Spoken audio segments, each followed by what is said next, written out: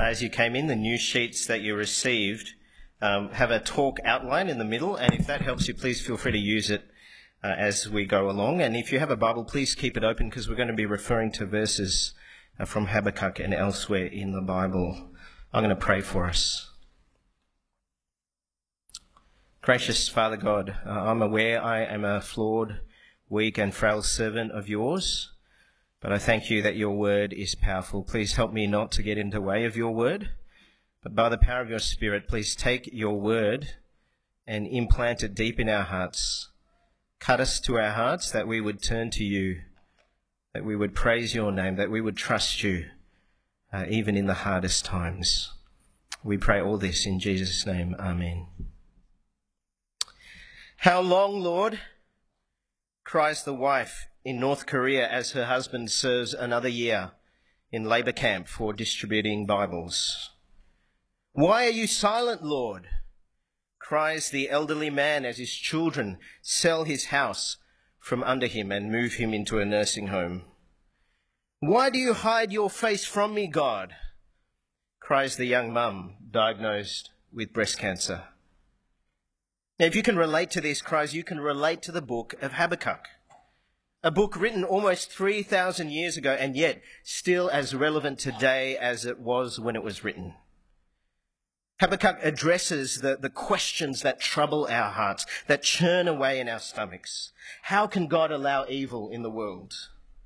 Why does God allow his people to suffer? Is God really in control when trial comes? And how should we relate to God when life sucks?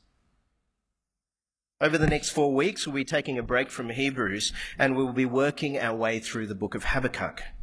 Each week, we will look at a particular chapter. This week, chapter 1, we're going to look at the God we can complain to. Next week, Habakkuk 2, the God who silences. The week after, Habakkuk 3, the God who is my saviour. And we're going to spend a week looking at Habakkuk chapter 2, verse 4, the righteous will live by faith.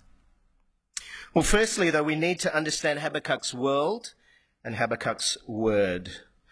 Habakkuk grew up in a time between two world superpowers.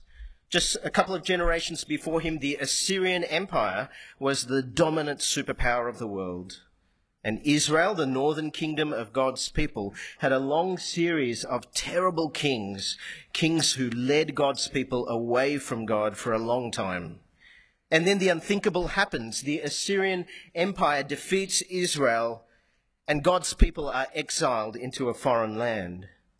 But of course, all this happens under God's sovereign hand. God raised Assyria as a tool because he was punishing Israel for their sin against him. This is 1 Chronicles chapter 5. But they were unfaithful to the God of their ancestors and prostituted themselves to the gods of the peoples of the land, whom God had destroyed before them. So the God of Israel stirred up the spirit of Pul, king of Assyria, that is Tiglath-Pileser, king of Assyria, who took the Reubenites, the Gadites, and the half-tribe of the Manasseh into exile. Now the prophet Habakkuk was from the southern kingdom, Judah, southern kingdom of God's people, and most likely Habakkuk grew up under the reign of King Josiah, the last of Judah's good kings. And Josiah brought about good reforms in the land. He brought reforms that pointed people back to God. But all these reforms died with Josiah.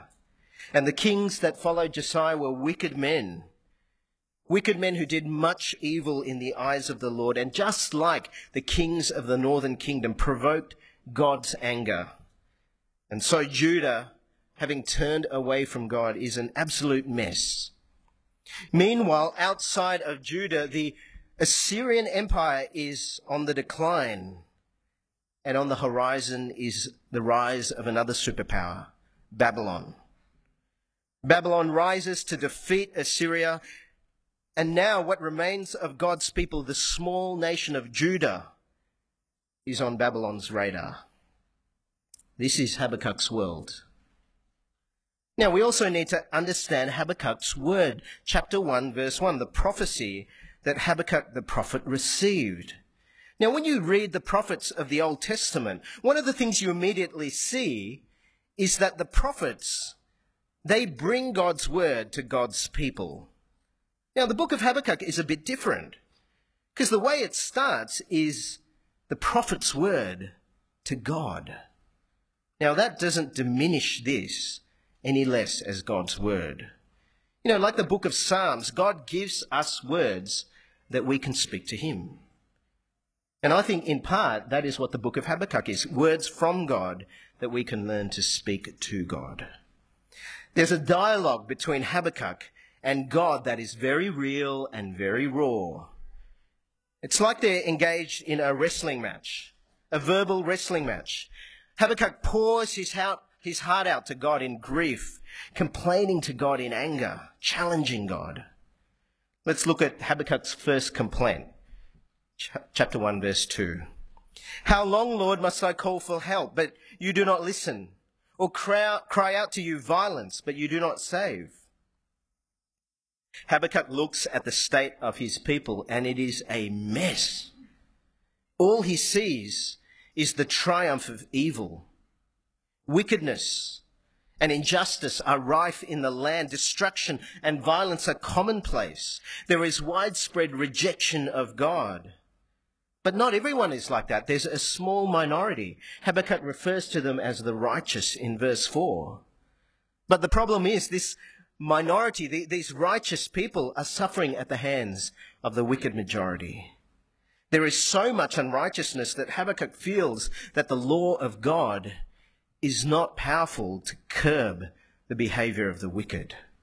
And like a pressure cooker, Habakkuk is building and building, and he reaches his breaking point, and it drives him to his knees to pray. How long, Lord? How long must we put up with this unrighteousness? Why? Why have you not listened and acted sooner? Why have you allowed sinful rebellion to plague the land? Why do you let the righteous suffer and the wicked prosper? Why have you not saved your covenant people? Well, how is God going to respond? You're familiar with that expression, be careful what you ask for? Habakkuk has stepped into the wrestling ring with God, and he thinks he's pinned God's arms down. God picks him up and drops him to the floor. Verse 5. Look at the nations and watch and be utterly amazed, for I'm going to do something in your days that you would not believe, even if you were told. I am raising up the Babylonians, that ruthless and impetuous people who sweep across the whole earth to seize dwellings not their own. Habakkuk believes that God is silent, that God is not acting, but God will act, just not in the way Habakkuk wants. Habakkuk wants God to deliver the righteous, but God's answer is the very opposite. God himself is going to raise the Babylonians, and he's going to smash his own people. Babylon is the severe judgment against the sin of God's people. And make no mistake, Babylon was terrifying. They're lawless, they're brutal, they're feared, they're dreaded. God uses a series of images to describe their military power. Their cavalry is swifter than leopards, fiercer than hungry wolves, as destructive as a swooping eagle. So vast is their might that even their prisoners are like tiny grains of sand. Babylon has all the weapons of mass destruction, that they laugh at kings. They mock cities. They worship their own strength, in fact. It's not exactly what Habakkuk wanted to hear. God's solution seems much worse than Habakkuk's problem. Let me pause this and let me apply this.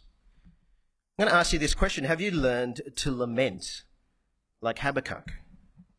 You know, the Bible is full of honest cries of grief to God. Habakkuk is only one example. We read Psalm 13. How long, Lord, will you forget me forever?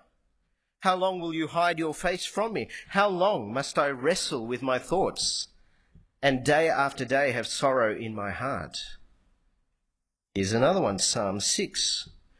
My soul is in deep anguish. How long, Lord? How long? Turn, Lord, and deliver me. Save me because of your unfailing love. Among the dead, no one proclaims your name. Who praises you from the grave? I'm worn out from groaning. And I could go on and on.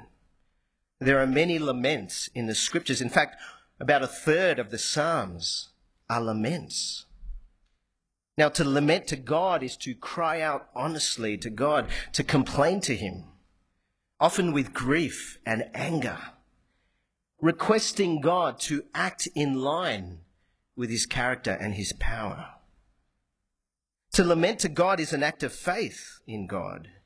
You know, even when it seems that God is far away, to lament is to pursue God, to trust him, to act according to his revealed character. And the laments of Scripture are exercises in trusting God. Because as people lament to God, they grow in their relationship with God. They move from grief to anger to being assured of God's presence with them. I don't think we're particularly good at lamenting in our culture, are we? In a culture that celebrates success, that shies away from suffering, we feel the need often to be on top of things, to say we're fine, even when we're not fine. I don't think we're particularly good at lamenting in our churches. The CCLI website is where we do all our church song copywriting reporting, and they make a collection of all the top songs that are being sung in all our churches in Australia. And I could not find one song of lament in the top 50 songs. And it's not real, is it? You know, often we are deeply anguished. We're churning away inside with deep grief and anger. We feel frustrated by our own sin and the sin of others. And we come to church and we feel this need to put on a pretense. Everything's fine. We're told in the Bible to mourn with those who mourn. But truth be told, we're not great at that, are we? Often we don't know what to do with people's grief. But the truth is, God is more than capable to deal with your anger. God is more than capable to deal with your grief. At the very least, we need to learn to lament to God, to cry out to him. And I think the way we learn how to do this is to reflect on the prayers of Habakkuk, to meditate on the Psalms of lament, that we would learn the language of crying out to God, so that the next time you face the storm of suffering, you will be prepared to cry out to God. You see, the alternative to crying out to God is to grumble, isn't it? It's to cry out about God. You know, the Israelites in the Old Testament were very good at running to Moses, to Aaron, and to grumble, to complain about God, to say how terrible he is. That is not lamenting. That's just having a good whinge. It's a lack of faith. And their grumbling brought about God's judgment on them. We have to be careful not to be grumblers. So the next time, I'm giving you permission here, the next time I come to you and grumble about God and grumble about my situation, this is what you are to say to me. Have you prayed about the situation? If not, let's pray right now. I'm going to say the same thing to you when you come and grumble to me. Have you prayed? Let's pray right now. Now, Habakkuk is not finished with God yet. Round one goes to God. Our persistent prophet picks himself up the floor and he gets ready for the next round. Here is Habakkuk's complaint number 2. Verse 12, Lord, are you not from everlasting? My God, my Holy One, you will never die. You, Lord, have appointed them to execute judgment. You, my rock, have ordained them to punish. Your eyes are too pure to look on evil. You cannot tolerate wrongdoing. Why then do you tolerate the treacherous? Why are you silent while the wicked swallow up those more righteous than themselves? Habakkuk begins this complaint by testing God's character. And it goes something like this. God, you're holy. You're pure. You're righteous. You cannot tolerate evil of any kind. How then can you possibly condone using the wicked Babylonians? But if you read the scriptures, the righteous God is often using unrighteous means to achieve his purposes. God can raise a Pharaoh for the purpose of judging Pharaoh and saving his people to show his power. God can use the wicked actions of Joseph's brothers to save his people from famine. In the book of Judges, God can use the idolatrous nations around Israel to turn his people back to him in repentance and faith. God is sovereign over all things, even evil, and yet he is not to be blamed for the evil of people's choices. Now, Habakkuk also complains about the fairness of the situation. God, how could you use the Babylonians to judge God's people? In Habakkuk's opinion, the people of Judah were more righteous than the Babylonians. It seems unfair to Habakkuk. It's like when we cry, God, why do you allow bad things to happen to good people? And why do you allow good things to happen to bad people? In other words, like Habakkuk, we want to be the judge, don't we? We want to determine who gets what. Now, Habakkuk continues his complaint in verse 14. Habakkuk paints a chaotic situation. God has allowed this chaos to happen. The people of Judah are like defenseless fish in the sea, and Babylon is like this self-absorbed giant fisherman, dragging in the weaker nations like Judah in his net, living off the spoils of his net, going so far as to worship the power of his net as his idol. And so for Habakkuk, the thought is horrifying. How could God possibly allow such idolatry to happen under his watch? All of this, according to Habakkuk, should be an affront to God's character. And he should, at the very least, do something, but at the very least, say something about this situation. And so Habakkuk ends this round of complaint. He heads back to the corner of his ring, and he waits for the next round. Chapter 2, verse 1. I will stand at my watch and station myself on the ramparts. I will look to see what he will say to me and what answer I am to give to this complaint. Here's the second application. Will you allow God to be God? It is a good thing to cry out to God. It is good to lament to him, to pour out anger and grief in honest prayer. But we must allow God to be God. You see, we won't always get God right when we lament. That great book of lament, the book of Job. At the end of the book of Job, Job is crying out to God. And in the end, he realizes who he is complaining to. Job is a creature, and he's crying out to the sovereign creator. And at the end of the book, God reminds Job of who God is. Job 40, verse 6. Then the Lord spoke to Job out of the storm. Brace yourself like a man. I will question you, and you shall answer me. Would you discredit my justice? Would you condemn me to justify yourself? Do you have an arm like God's, and can your voice thunder like his? Then adorn yourself with glory and splendor. Clothe yourself in honor and majesty. Unleash the fury of your wrath. Look at all who are proud and bring them low. Look at all who are proud and humble them. Crush the wicked where they stand.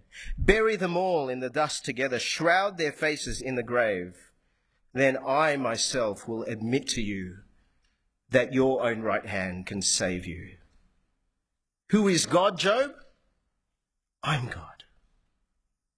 You're not. When God says this to Job, he realizes that he didn't get God right. Habakkuk doesn't always get God right in his complaint. If Habakkuk has his way, God will be much more limited than the God of the Bible. According to Habakkuk, a holy God can only use righteous means. Then what of the cross of Christ?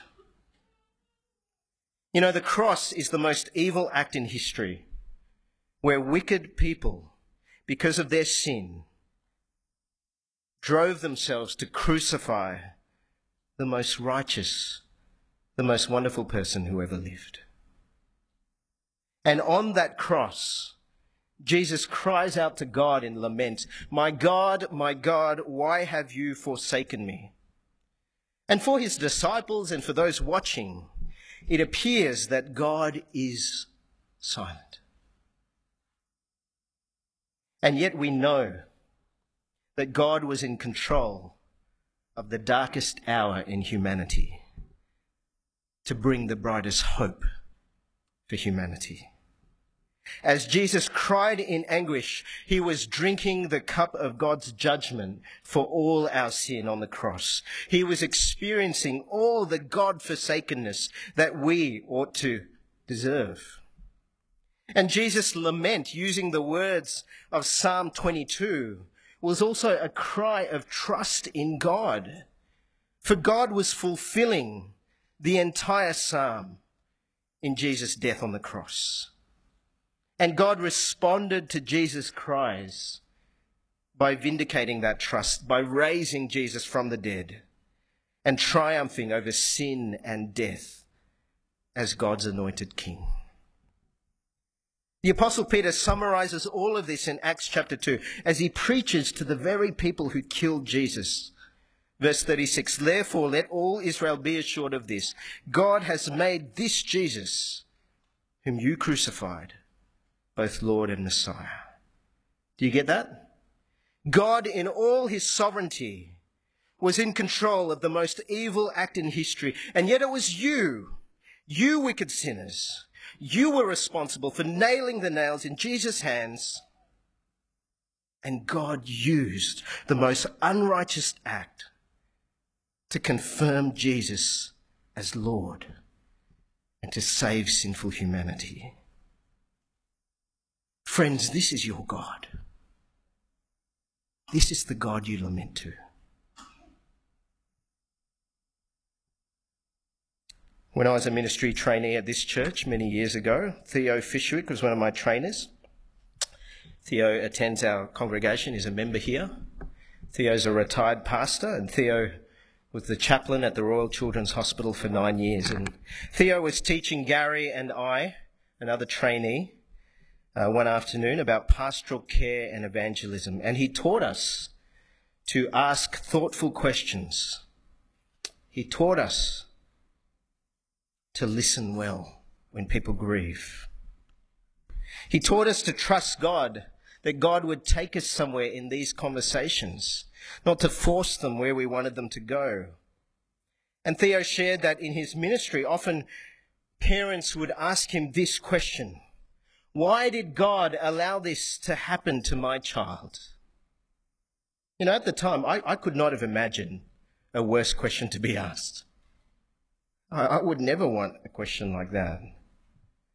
But Theo said, you see, whether the parents realised that or not, that was a statement of God's sovereignty, isn't it? God is in control. And that is something to work with. God is all-powerful. God is in control of all things. The raising of a superpower, the falling of a sparrow, the sickness of a child, the death of the Son of God. God is in control, often in ways we don't understand. God is working, often in ways we do not see. The question is, will you allow God to be God? You see, the alternative is hopeless. A few years ago, I went to visit an elderly lady in a nursing home. I'll call her Joan. I asked Joan before she died whether she wanted me to read the Bible to her, and she said no, she didn't. Many years earlier, some teenagers stole a car and crashed it into the car that Joan's son was driving, and Joan's son was killed as he was on his way to see his newborn baby at the hospital. And the way that Joan dealt with her grief was to put God in a small box. Joan could not believe that God would allow such a thing to happen. And so Joan's God was very limited. God was kept in the confines of the church she attended every Sunday. She never opened her Bible. She never allowed God to be her God in her suffering. And so Joan's God could never help her because he was not sovereign. And so she could never turn to him for help. And so she had no hope. When I asked her how she felt about dying, she said, "I'm lost." Don't be like Joan. Cry out to God. Please cry out to him, but let him be God. Here's the last one. Will you allow God to change you and not just your situation? Now, when Habakkuk complains to God, he wants God to change the situation. He wants the situation to be favorable to his people, which is why Habakkuk is so shocked that God is going to make things worse. Now, over the following weeks, we're going to follow Habakkuk's journey with God, because Habakkuk is going to end up in a very different place to where he is today. Now, I don't know about you, but sometimes when I read novels, I sneak to the last page of the book. It's not great, is it, to do that? But I'm going to do that right now. I'm going to sneak to the last page. This is Habakkuk chapter 3, verse 17. Though the fig tree does not bud and there are no grapes on the vines, though the olive crops fail, the fields produce no food, though there are no sheep in the pen and no cattle in the stalls, yet I will rejoice in the Lord. I will be joyful in God my Saviour. By the end of the book, it's apparent that nothing in Habakkuk's situation has changed.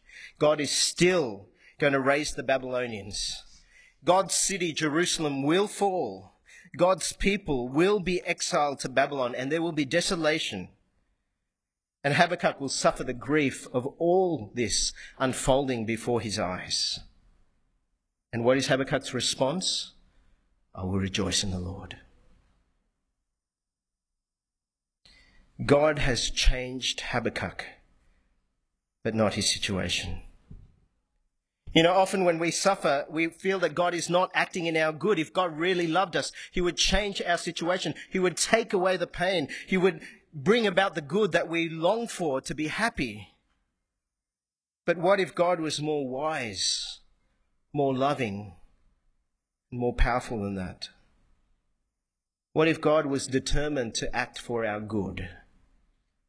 And what if that good was to change us and not our situation? Let me leave you with that. Come back next week, follow Habakkuk's journey, learn to lament, allow God to be God, trust him to change you. Let me pray for us. Gracious Father God, I give you thanks that you are real, that you want us to be real with you. Thank you that you're big enough to handle our grief, our anger, our frustration. Please, Father, help us to lament to you. Help us not to shy away from you when we suffer, but to turn to you, to trust you, to cry out to you even when we don't understand what you're doing. Gracious Father God, we thank you that you are powerful, that you are God and not us, that you are doing things beyond our understanding, for you are the one. You are the one who brought your Son into this world, that sinful, wicked people like us meant that he died on the cross, and yet you could use that same cross to save us from sin and death. We praise you for that. Help us, Father, in our grief to trust that you are the God who controls each of our days, and please change us to make us more like your Son. In Jesus' name, amen.